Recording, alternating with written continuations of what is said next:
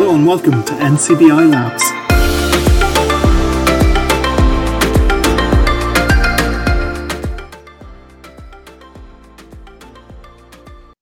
So you're very welcome to this week's NCBI Labs live event. Good to be back with you again this week. We have our regular panel of Daniel Dunn, JP Corcoran and Sean Doran here again, along with myself, Jude Maher, to talk about the technology that makes a difference to people living with sight loss. Now, on the show this week, we wanted to go a slightly different direction and talk about what's being done to ensure the needs of the sight loss community are being taken into account in the technology that hasn't even been developed yet. Of course, one of the most important contributing factors to that is education. So what's happening in educational institutions to support accessibility considerations and to promote awareness of those factors? Well, this week on our show, we're going to find out a little bit about that. And to help us to do that, we're going to be talking to Susan McKeever and Fatma El-Taher from TU Dublin about some of the research and project work that's going on there. And then later on in the show, we'll be talking to Alan Higgins from UCD Business School about the subject of design thinking and how the principles involved can shape the design process, how it promotes awareness of accessibility issues as well.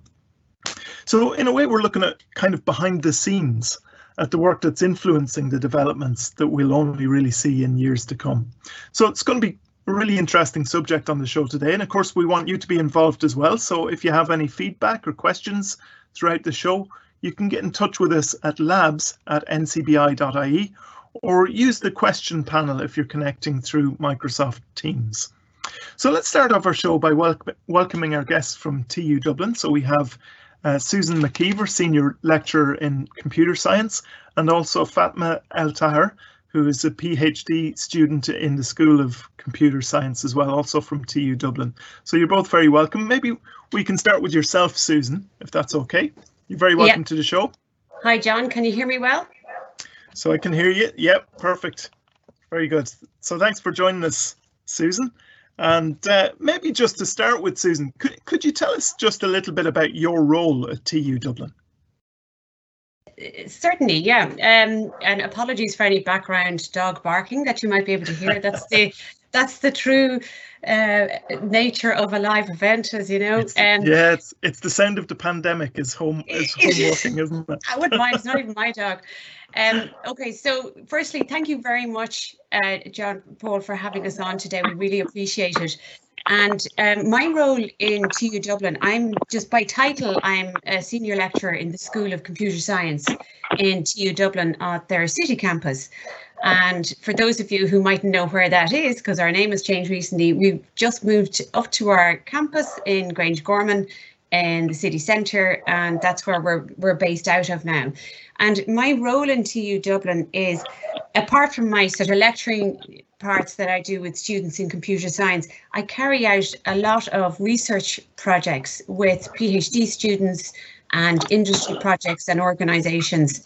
And I do projects particularly in the area of artificial intelligence. And that's mainly what my role is. I can describe more about those projects now in a couple of minutes, but that's absolutely. Maybe even just that idea of AI, because that's becoming kind of more and more prominent, isn't it, really?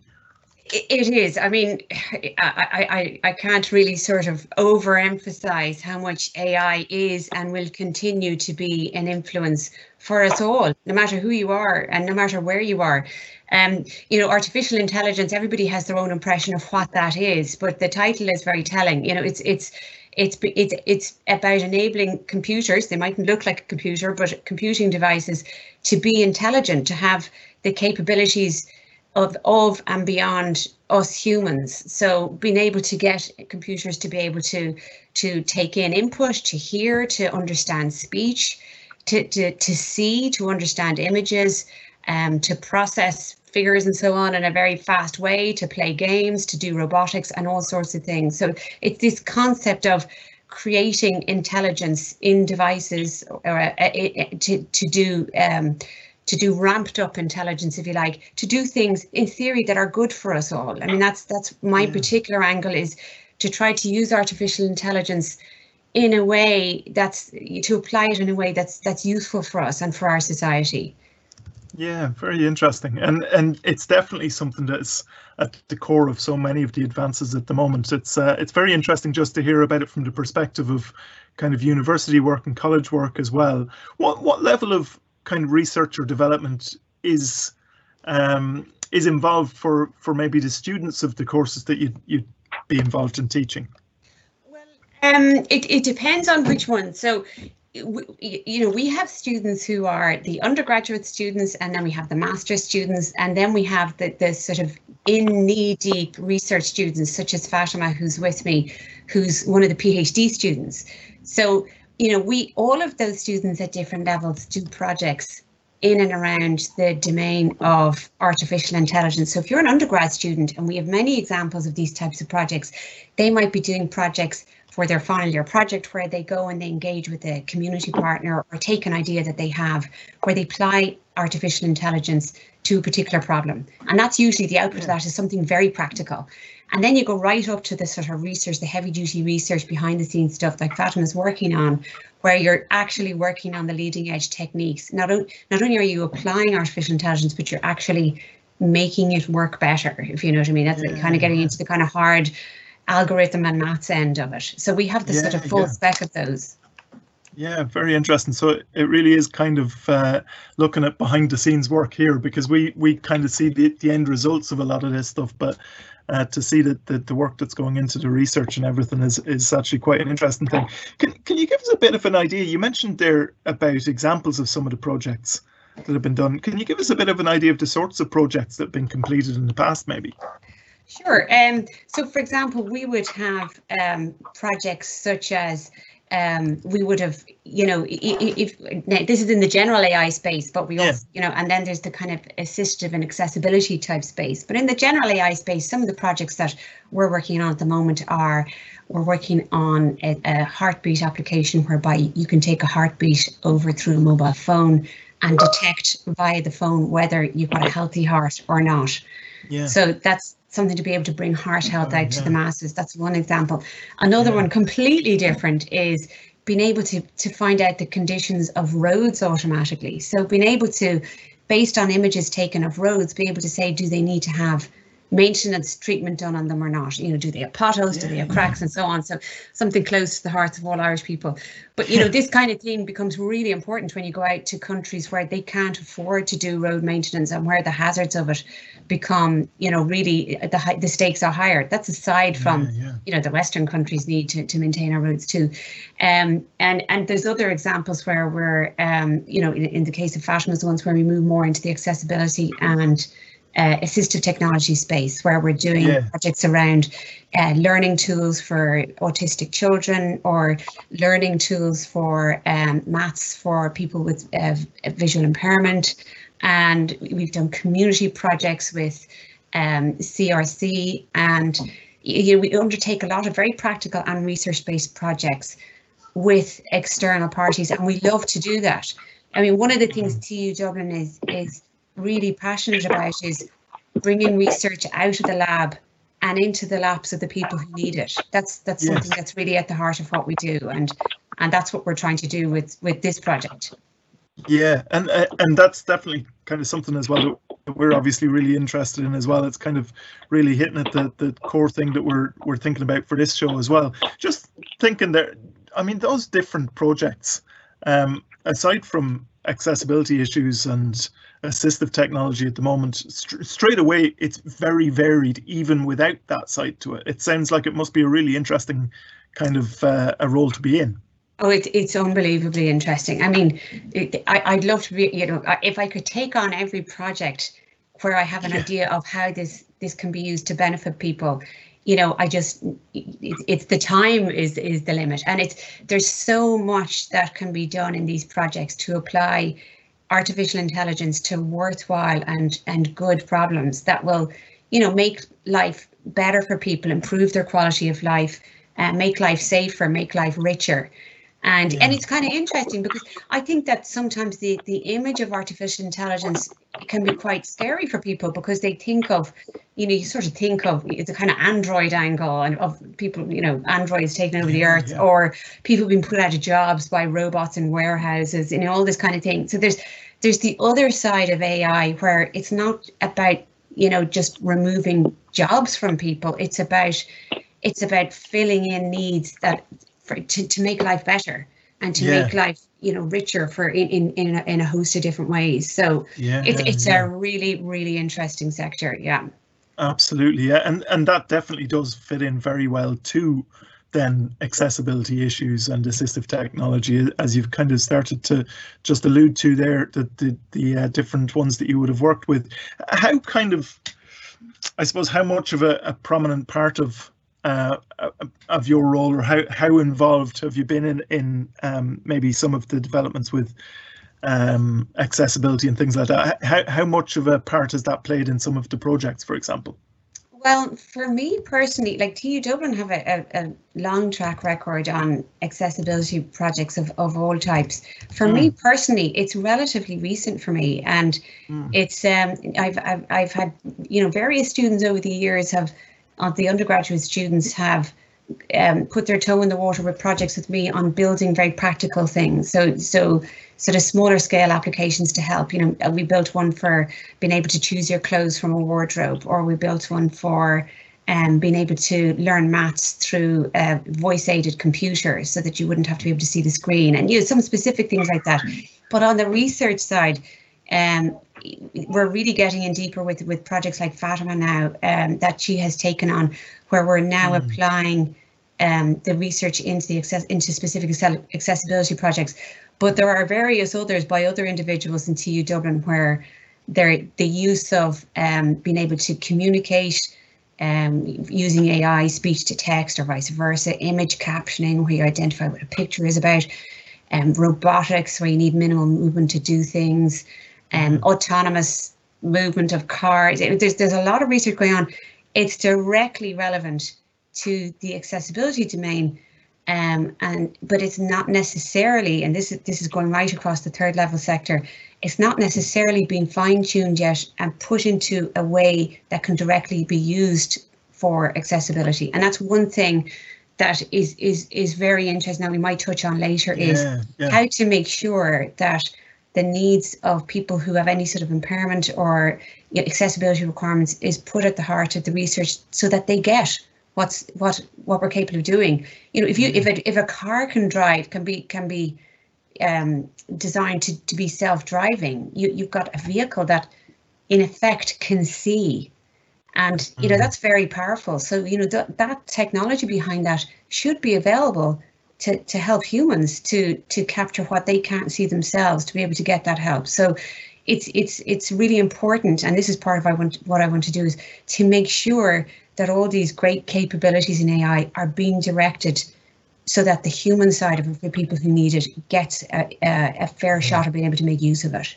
Yeah, absolutely. It's definitely such a key part to, and it's really interesting that you mentioned even things like driverless cars and things like that. We were actually just talking about that today, and just the elements that wouldn't necessarily originally have been maybe designed with accessibility or assistive technology in mind, but actually have that kind of application, or show where that kind of technology can be used as well. It's very interesting. So yeah, really interesting to hear all your work that you're already doing. Maybe now at this point we can bring in Fatima, and you're very welcome to the show as well, Fatima.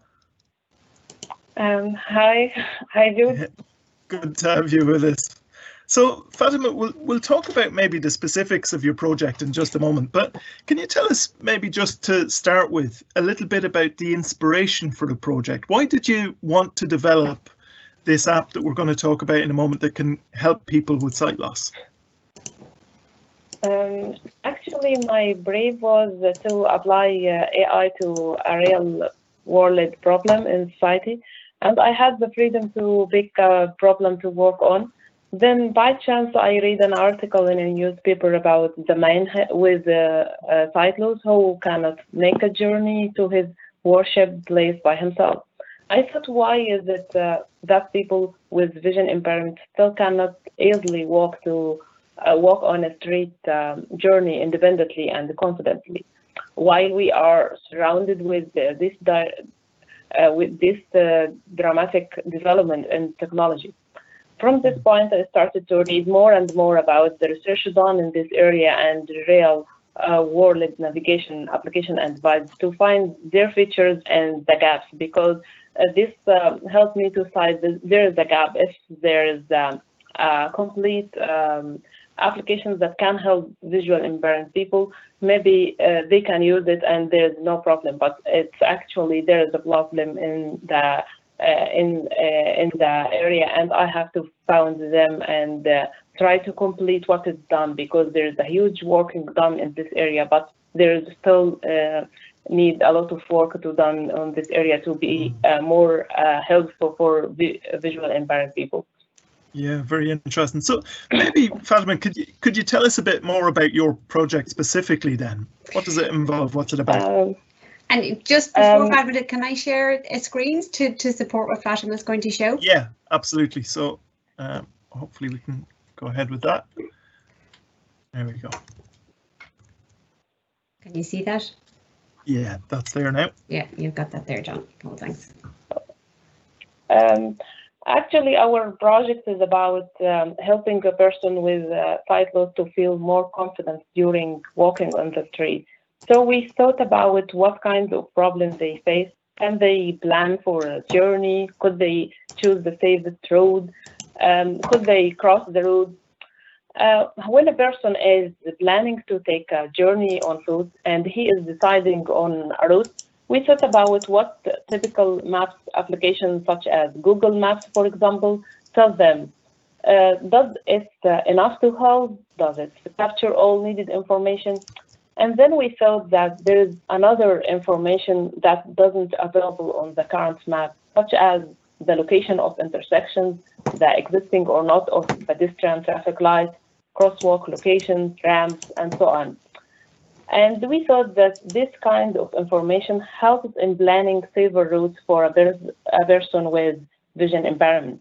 So we're thinking about using satellite image and street view image to collect useful information about street structures.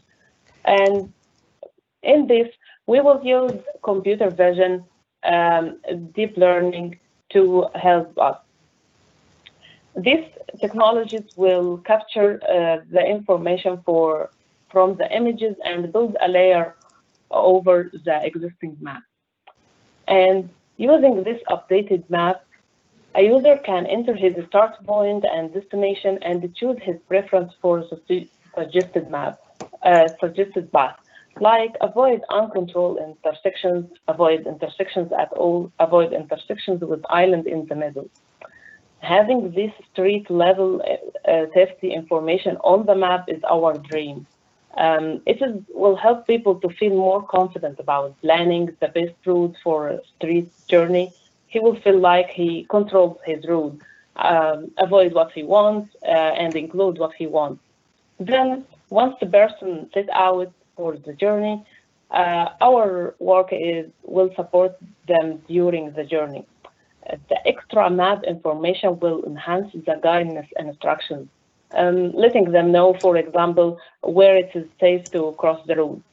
And during their walking journey, individuals with vision impairments need more support on various tasks, such as when traffic lights change, how to avoid obstacles.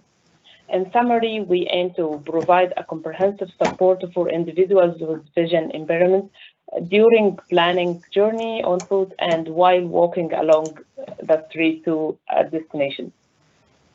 Very good. Yeah, very interesting just to hear the different elements that are involved with that. And obviously that ties in a lot of different existing technologies as well, does it? It's kind of making more use of existing technology that's there to some degree as well, is it?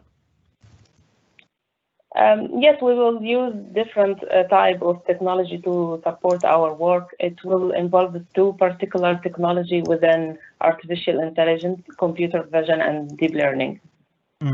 Okay, very good. So just maybe to kind of clarify in our minds a little bit more, because there's a few different navigation apps that are out there at the moment. What specifically would you say, kind of where does this fit in with other navigation apps, or what's the kind of difference, if you like? Yes, in fact, there is a variety of other applications to help with the street navigation, and it is worth to mention this here in case any of our audience are using this. Then I will explain how our work is different. For example, Lazarillo is an application that helps users to choose means to travel around by walking, by bus, and so on. And it provides users with guidance during the journey. It also helps a user to explore his surroundings by providing a voice message about points of interest, such as banks and hospitals. Let's talk about Blind Square. It is another application that helps users to check his phones and get information about the current location and details about locations around him. In addition, it provides users with intersections with the instructions to his destinations and information about public transportation in some countries.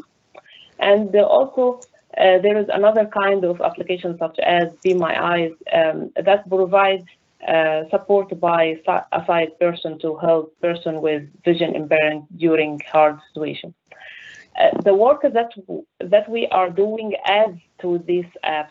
Right now, this app didn't give information needed to say where the safety features are when planning a journey with a map, such as a street, a junction, traffic lights, zebra crossing, and so on. Secondly, our work will work towards being able to interpret important things in the real time, such as the color of the traffic light, approaching an obstacle, such as roadwork, things on the street that are important for a person with vision impairment, but it changes from moment to moment and from hour to hour.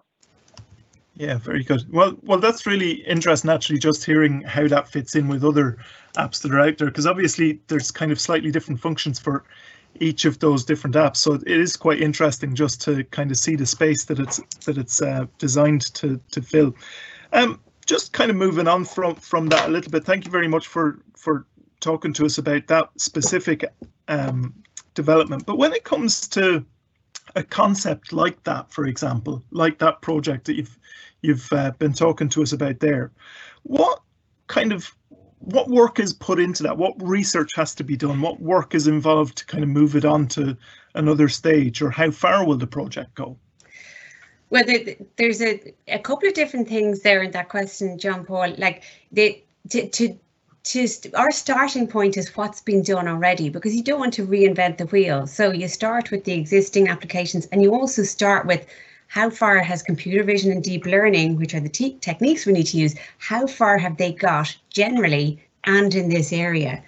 And what we discovered was the capability to be able to identify such as street level features from something like, Google Earth or other satellite images.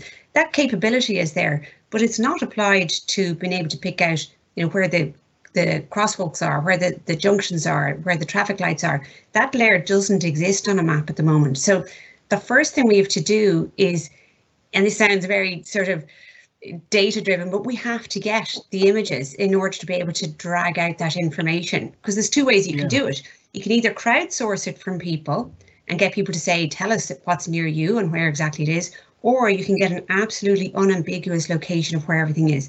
Now, there are some sources, some cities have this sort of information, but it's absolutely inconsistent and not everywhere. So therefore, we need to be able to do that. So one of the things we have to do is gather data and then test that with the latest algorithms to be able to see how well does it identify all the things that individuals with visual impairment need to be able to know. They need to know where to cross, where the crossing points are, what traffic lights are there, whether they're there, what type they are, and all those other sort of safety features, where there's a traffic island in the middle, and those sorts of static things that you can have as an extra layer on a map. So it doesn't necessarily sound like a big piece of work, but to get that to the point that you can use, some sort of open source of images and be able to just map that out for anywhere. Imagine how useful it would be to have that for any place that you would go to, whether you're a person in Dublin or a person in London or a person in Baghdad or wherever. Yeah. Very good. So there's clearly an awful lot of work that goes into it to even get it off the ground in the first place. How likely is it that a project like this, for example, will get to the point where we'll be able to get it in our hands and be able to see it? Or is that the idea behind this, to get to an endpoint, or is it as a research piece, or what else is involved? That's a really good question, because one of the things we really want to avoid is that this, hitting the problem of this never getting out of the lab. And I think that's really important for projects where there are real people at the end who need this wrapped up in an application that they can use. So one of the things that is identified in the area of accessibility and, in making capabilities available to everybody is about bringing the eventual end user base in at the right time. And there's a really interesting paper out there by a person called Peter Smith and Laura Smith. I don't know whether you've ever heard of them, who did a very good study from a very personal point of view about how artificial intelligence. Peter Smith is an expert in artificial intelligence who ended up unexpectedly in a situation where he needed to deal with a disability that he acquired, and his daughter who's blind. And they assessed that there's loads of good stuff out there, but there's too much promise and too little substance, was the title of their paper. And the big thing they come up with that we agree with is that you don't wait until you're testing or evaluating an application or a technology. You bring the people in right at the beginning, at the design stage.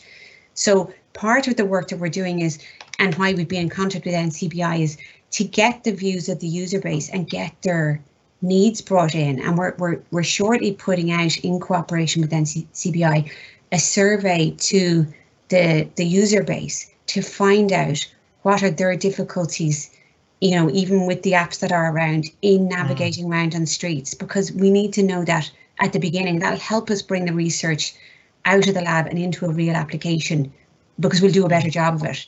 So our aim is to bring this in some sort of form of proof of concept to a point that we can then develop it out into an app. Yeah, very good, very good.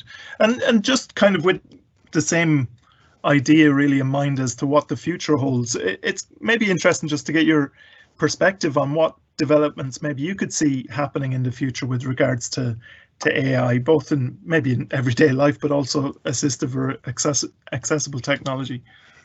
Well, I mean, in everyday life, the impact is just so big over the next, decades to come. It's hard to sort of know where to start, because what's happening is what we think of as computers are just embedded in our environment. So, everything is becoming more intelligent, whether it's, this is a trivial example, whether it's your fridge automatically restocking itself for you, or whether it's your, Siri or Alexa or whatever it is you're into talking to. And you can start to see already how technology is becoming part of the fabric of everyday life. And this intelligence that you don't even need to see or touch, if you take the kind of Siri example. Now, when it comes to accessibility, if you think about it, we're heading to the point where let's call it computer, is able to make sense of the world visually and through other senses, what is heard, what is brought in through text. In other words, the capabilities that we have as humans to be able to see and hear and speak will be available to a computer, an artificial device. And that's very powerful. If you start to apply that to accessibility, and in the case of individuals with visual impairment, that's very powerful when you have something with you that can see and explain what is being seen. So I'm very optimistic that we're hitting the point where we can really bring accessible technologies to the point that they can really do a better job of filling the gap of whatever the particular impairment or disability is. And I see good things ahead, but we have to keep pushing for the users to be involved in that design. It's really important. Yeah, very good. And it is really just very intriguing and interesting to think about the developments that could be in store in the next few years as well. So really appreciate you talking to us today, both Susan and Fatima. for coming onto the live event this week and for giving us a bit of insight into the projects that are happening at the moment, but also the direction that AI is taking in education and with accessible technologies as well. Thank you very much, Susan and Fatima. It's been a pleasure. Thank you very much for having us on. Bye-bye. Thank you. Bye. Very good. So that was really interesting, just hearing some of those developments. Now we're going to return to this subject in just a moment, but just before we do, before we talk to Alan Higgins, who's going to join us in a moment, we're just going to briefly cover our quick tips for this week. This week we're talking about alt text for images. JP, what can you tell us about that? So yeah, Jude, yeah, we're going to stay on the theme of accessibility this week, and we're going to talk about adding alt text to images, as you just mentioned. So alternative text, or also known as alt text, it's basically descriptive text. And what it does is it outlines a meaning or a context of an image. And really what it's doing is providing a screen reader user with an understanding of images and documents, websites, and social media posts that contain images. So often when no alt text is provided, and often we come across this, a screen reader will only be able to say image, or perhaps they'll hear image, or perhaps they'll hear something like the file name itself. So that's a big issue, obviously. But there's a few steps that we can take to add alt text to images in documents such as Word, PowerPoint, or Excel. So I can just go through now. Yeah. I'm also going to go through the relevant kind of keyboard shortcuts, just in case anyone using a keyboard to do it. So there's 3 or 4 steps. First thing we need to do is just put focus on the image itself. Okay, so we're in a Word document. We want to put alt text, add alt text to an image. So we place focus on the image. And what we need to do is to press Shift and F10, or the applications key on the keyboard, or what we can do is right click on the image if you are a sighted user, and then we arrow down the context menu to where we hear edit alt text, and then we press enter to select that. And once we do that, an alt text pane opens up on the right hand side of our screen in MS Word, and here we type in just 1 or 2 sentences of text into the text box to describe the image and its context to someone who can't see it. So that is 3 steps on what we need to do to add alt text to images. There's 1 or 2 tips. Best to keep alt text is concise, accurate, kind of quite short. Generally, not much longer than any longer than 1 or 2 sentences. Now, occasionally we might come across, for example, an infograph or a chart or some kind of a bar chart or pie chart, something like that. That might need a longer description. So what we can do is we can add text around the image, or we can even provide like a hyperlink to another document that contains more descriptive text of what that image is displaying. Yeah, so that's a brief overview of how we add alt text to images in say Word or Excel or PowerPoint. Very good. Thank you very much for that, JP. Yeah. It's very interesting just to hear how easily that can be done as well. It's not something that takes great programming skill or anything to be able to do that. Quite straightforward. Yeah, exactly. Yeah, very good. Thank you very much for that, JP. So that's our quick tips for this week, adding alt text, alternative text to images there. Now let's return to the main subject for the show this week. And if you're just joining us, we're talking about how accessibility is being addressed in colleges and universities, for example, so in education. Now, when new technologies are being developed, the earlier accessibility is considered in the process, the better. And to talk to us a bit about how that can be done, we have with us Alan Higgins, lecturer and researcher with the UCD College of Business. You're very welcome to the show, Alan. Okay, how's that for audio? That's better. Perfect. Thank you very much. Very good. So we'll maybe get straight into this, Alan, with the phrase design thinking. Can you tell us a bit about what design thinking is about? So design thinking is kind of self-explanatory in a way. It's thinking about design. It's a phrase that's come into, well, it's very popular in business for the last 5 or 6 years and possibly slightly longer. It's been building up. It's a kind of headline title for a very distinctive kind of rapid prototyping development initiative in organizations. So it's a quasi consulting tool, quasi product design tool, and it came out of the product design movement or industry, and it's really gained a lot of attention and credence in recent years because it's allowing people in organizations to think differently about the products that they're developing and the services that they're offering. Yeah, very good. Yeah, so that's the kind of main subject of one of the courses that you teach, isn't it? And is that a course that's kind of also something that's fairly recent to address that movement in the business world, if you like? Yeah, so in the business world, and business students at university level are aiming to go into the business world in a variety of career paths, and these are the new kind of entrepreneurs of the next decade will come out of these places. They're the people who are thinking in terms of new product development, new services, so that entrepreneurial mindset. And the entrepreneurial mindset comes with as kind of an assumption that you're taking action in the world. So you might not think of business students as designers per se, but in a sense they are. They're designing organizations, they're designing business models, and they work hand in glove with engineers and computer scientists and artists and other creatives to produce the products that they sell or the services that they create. So this is a second-year undergraduate class called Design Thinking, aims to sensitize our students to more than sort of the traditional kind of business management mindset, but also to bring in that design thinking as a way of a permission, in a sense, to change the world. Very good, and quite an interesting kind of concept for the course as well. I'm sure it must be quite an interesting one to deliver. Just tell us maybe a little bit more about how that course works. I know we were talking a little bit before about rapid innovation, but how do you kind of introduce a concept like that into the coursework, or how do you encourage something like that? So our students wouldn't be developers or designers originally, or they might have an interest in it. So in a sense, we're introducing the whole topic of product design to them and giving them the tools to think differently themselves and to see the world differently. So design thinking itself has nothing to do with accessibility, at least from the outside. But it is a human-centered approach to innovation.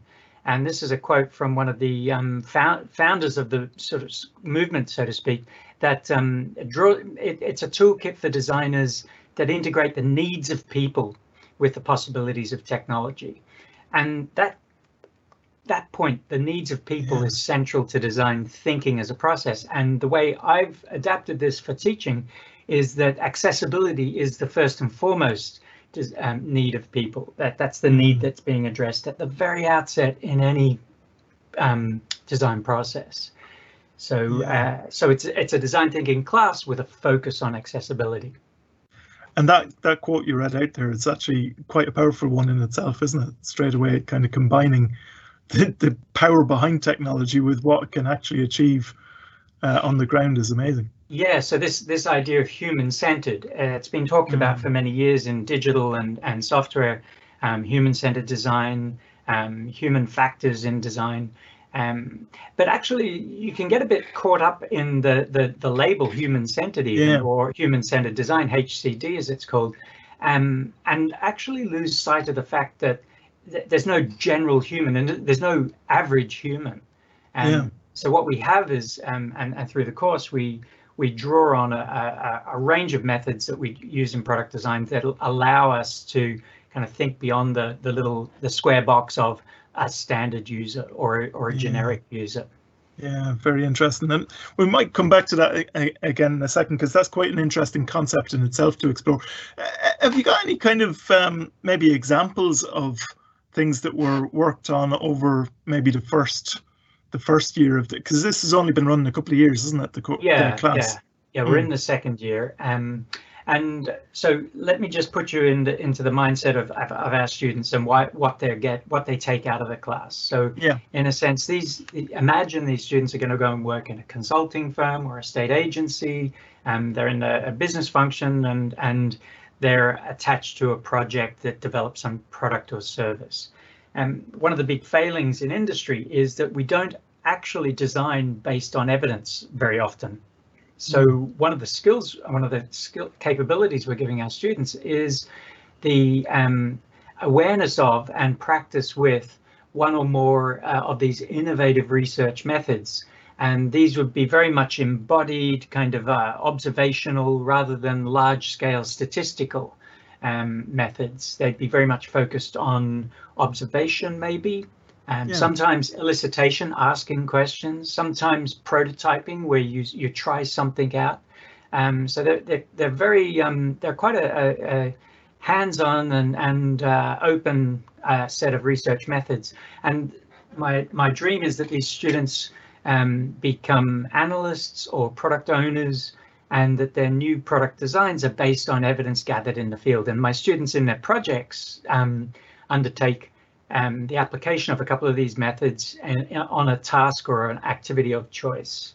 So we've had, for example, one student last year shadowed a family member who was a wheelchair user, and observed how she encountered the built environment around her house in the village and shopping and the like. So anyone who's a wheelchair user is kind of confronted all the time with the way the world has kind of been designed in a way against them in some sense, because there are steps everywhere, or gaps or inclinations, and so particularly if you're self-propelling, the world really poses a lot of challenges. And when you're in that position yourself, you realize, so as an able-bodied person, maybe when you're sitting in a chair and encountering the world, the doors that are everywhere, and you realize, well, the people who built this didn't actually do this, otherwise they wouldn't have done it like that.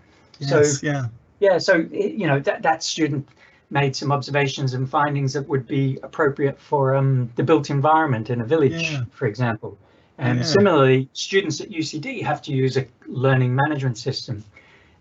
We currently use a system called Brightspace. And so that system, when you evaluate it using spoken commands or keyboard only,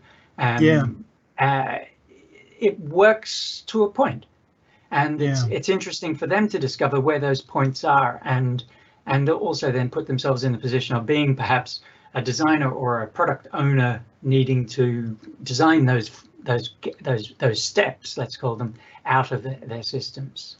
It's very interesting, those examples that you give, because they're very good examples of exactly what you mentioned earlier, kind of marrying the idea of observing the world around you, what is the actual issues, and then taking that into the design process.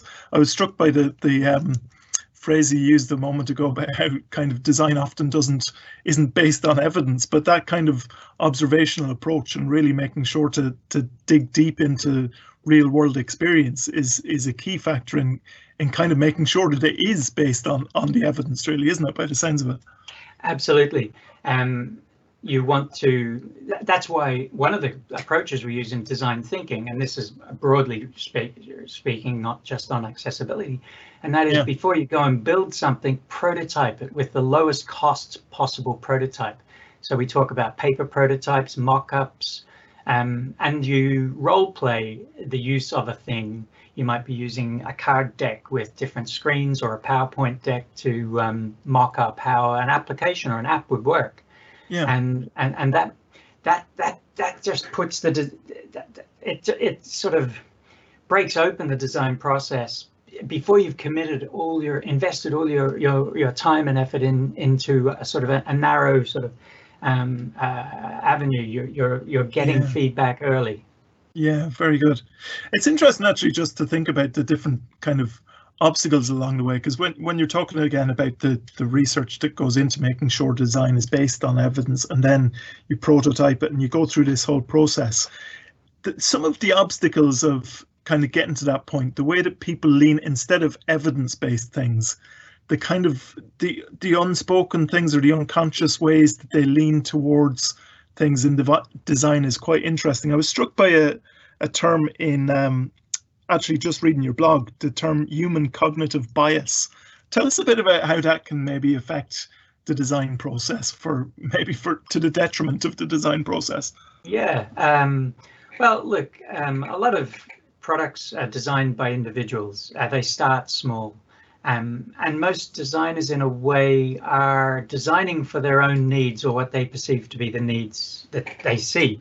And we're all blind to the world in different ways. We all have our own biases and assumptions, and often it's you've heard of the Johari analysis, to sort of the side of yourself that you know a certain amount of information about yourself. There's you don't know what you don't know about yourself, and they're your biases that are kind of intrinsic to you.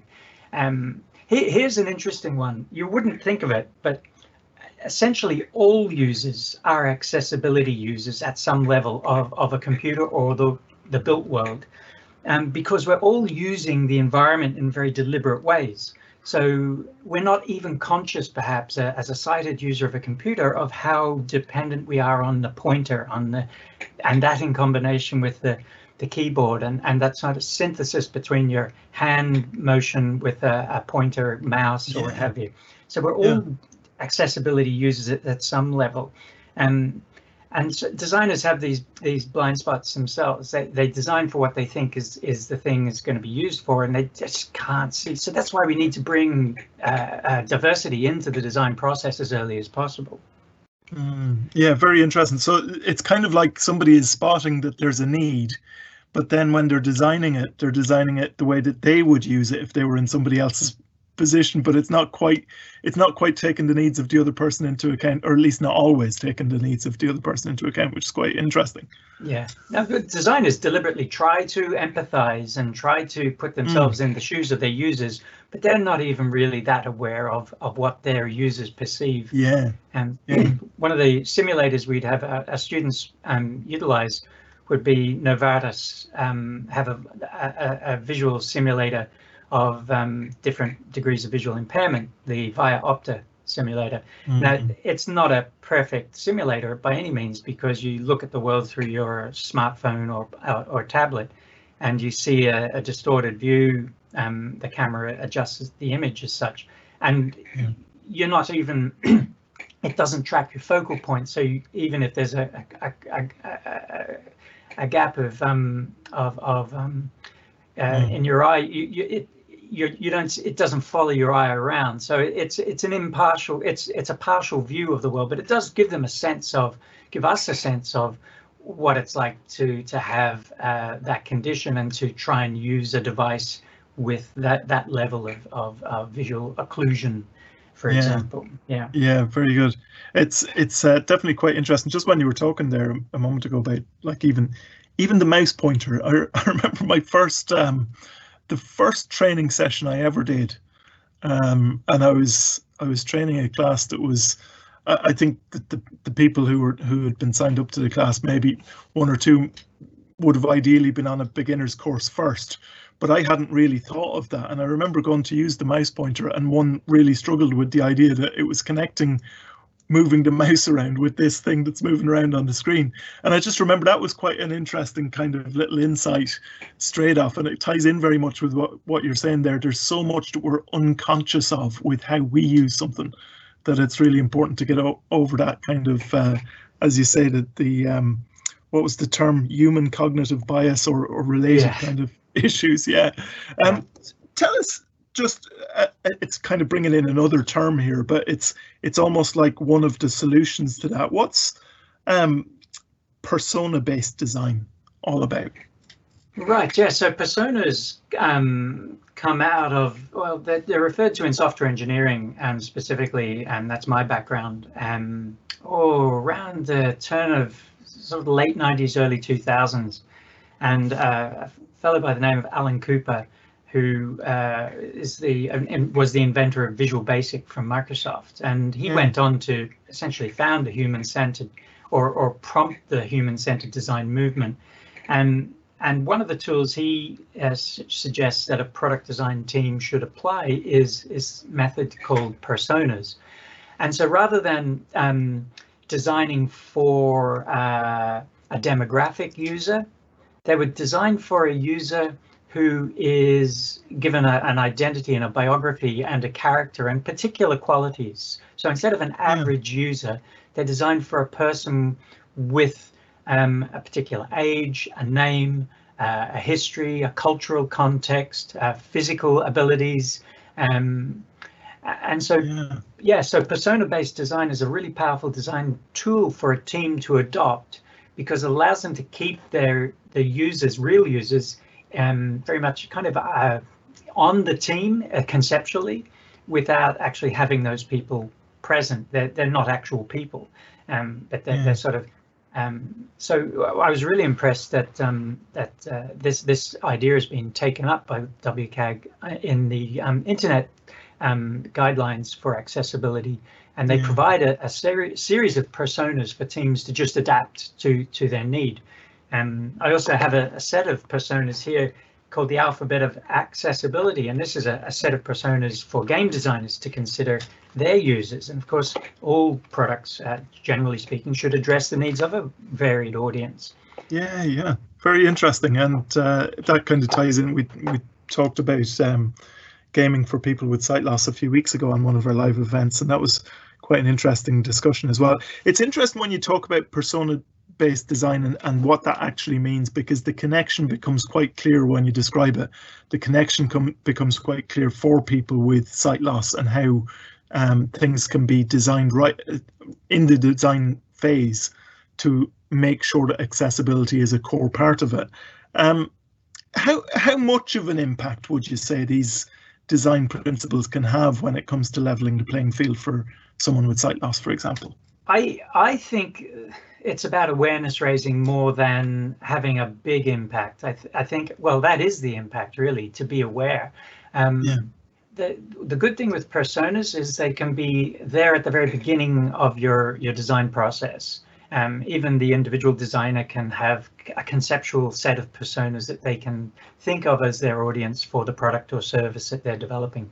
But the important thing I want to sort of highlight is that it's not sufficient in itself, this kind of abstract person. And that's why I hope my students, when they go into industry, they'll apply personas and other techniques, shadowing and ethnographic techniques and observational techniques. But I actually, more so than anything, I want them to, at a particular point in the design process, bring in experts from the field. So people with sight loss, people with physical disability, or who have a particular need for that product, bring them, they're the experts. And one thing that's very clear when students simulate acquired disability of some kind, or that they struggle a lot, whereas somebody who's lived with it for years has acquired the skills to work the computer effectively without the mouse, without the screen.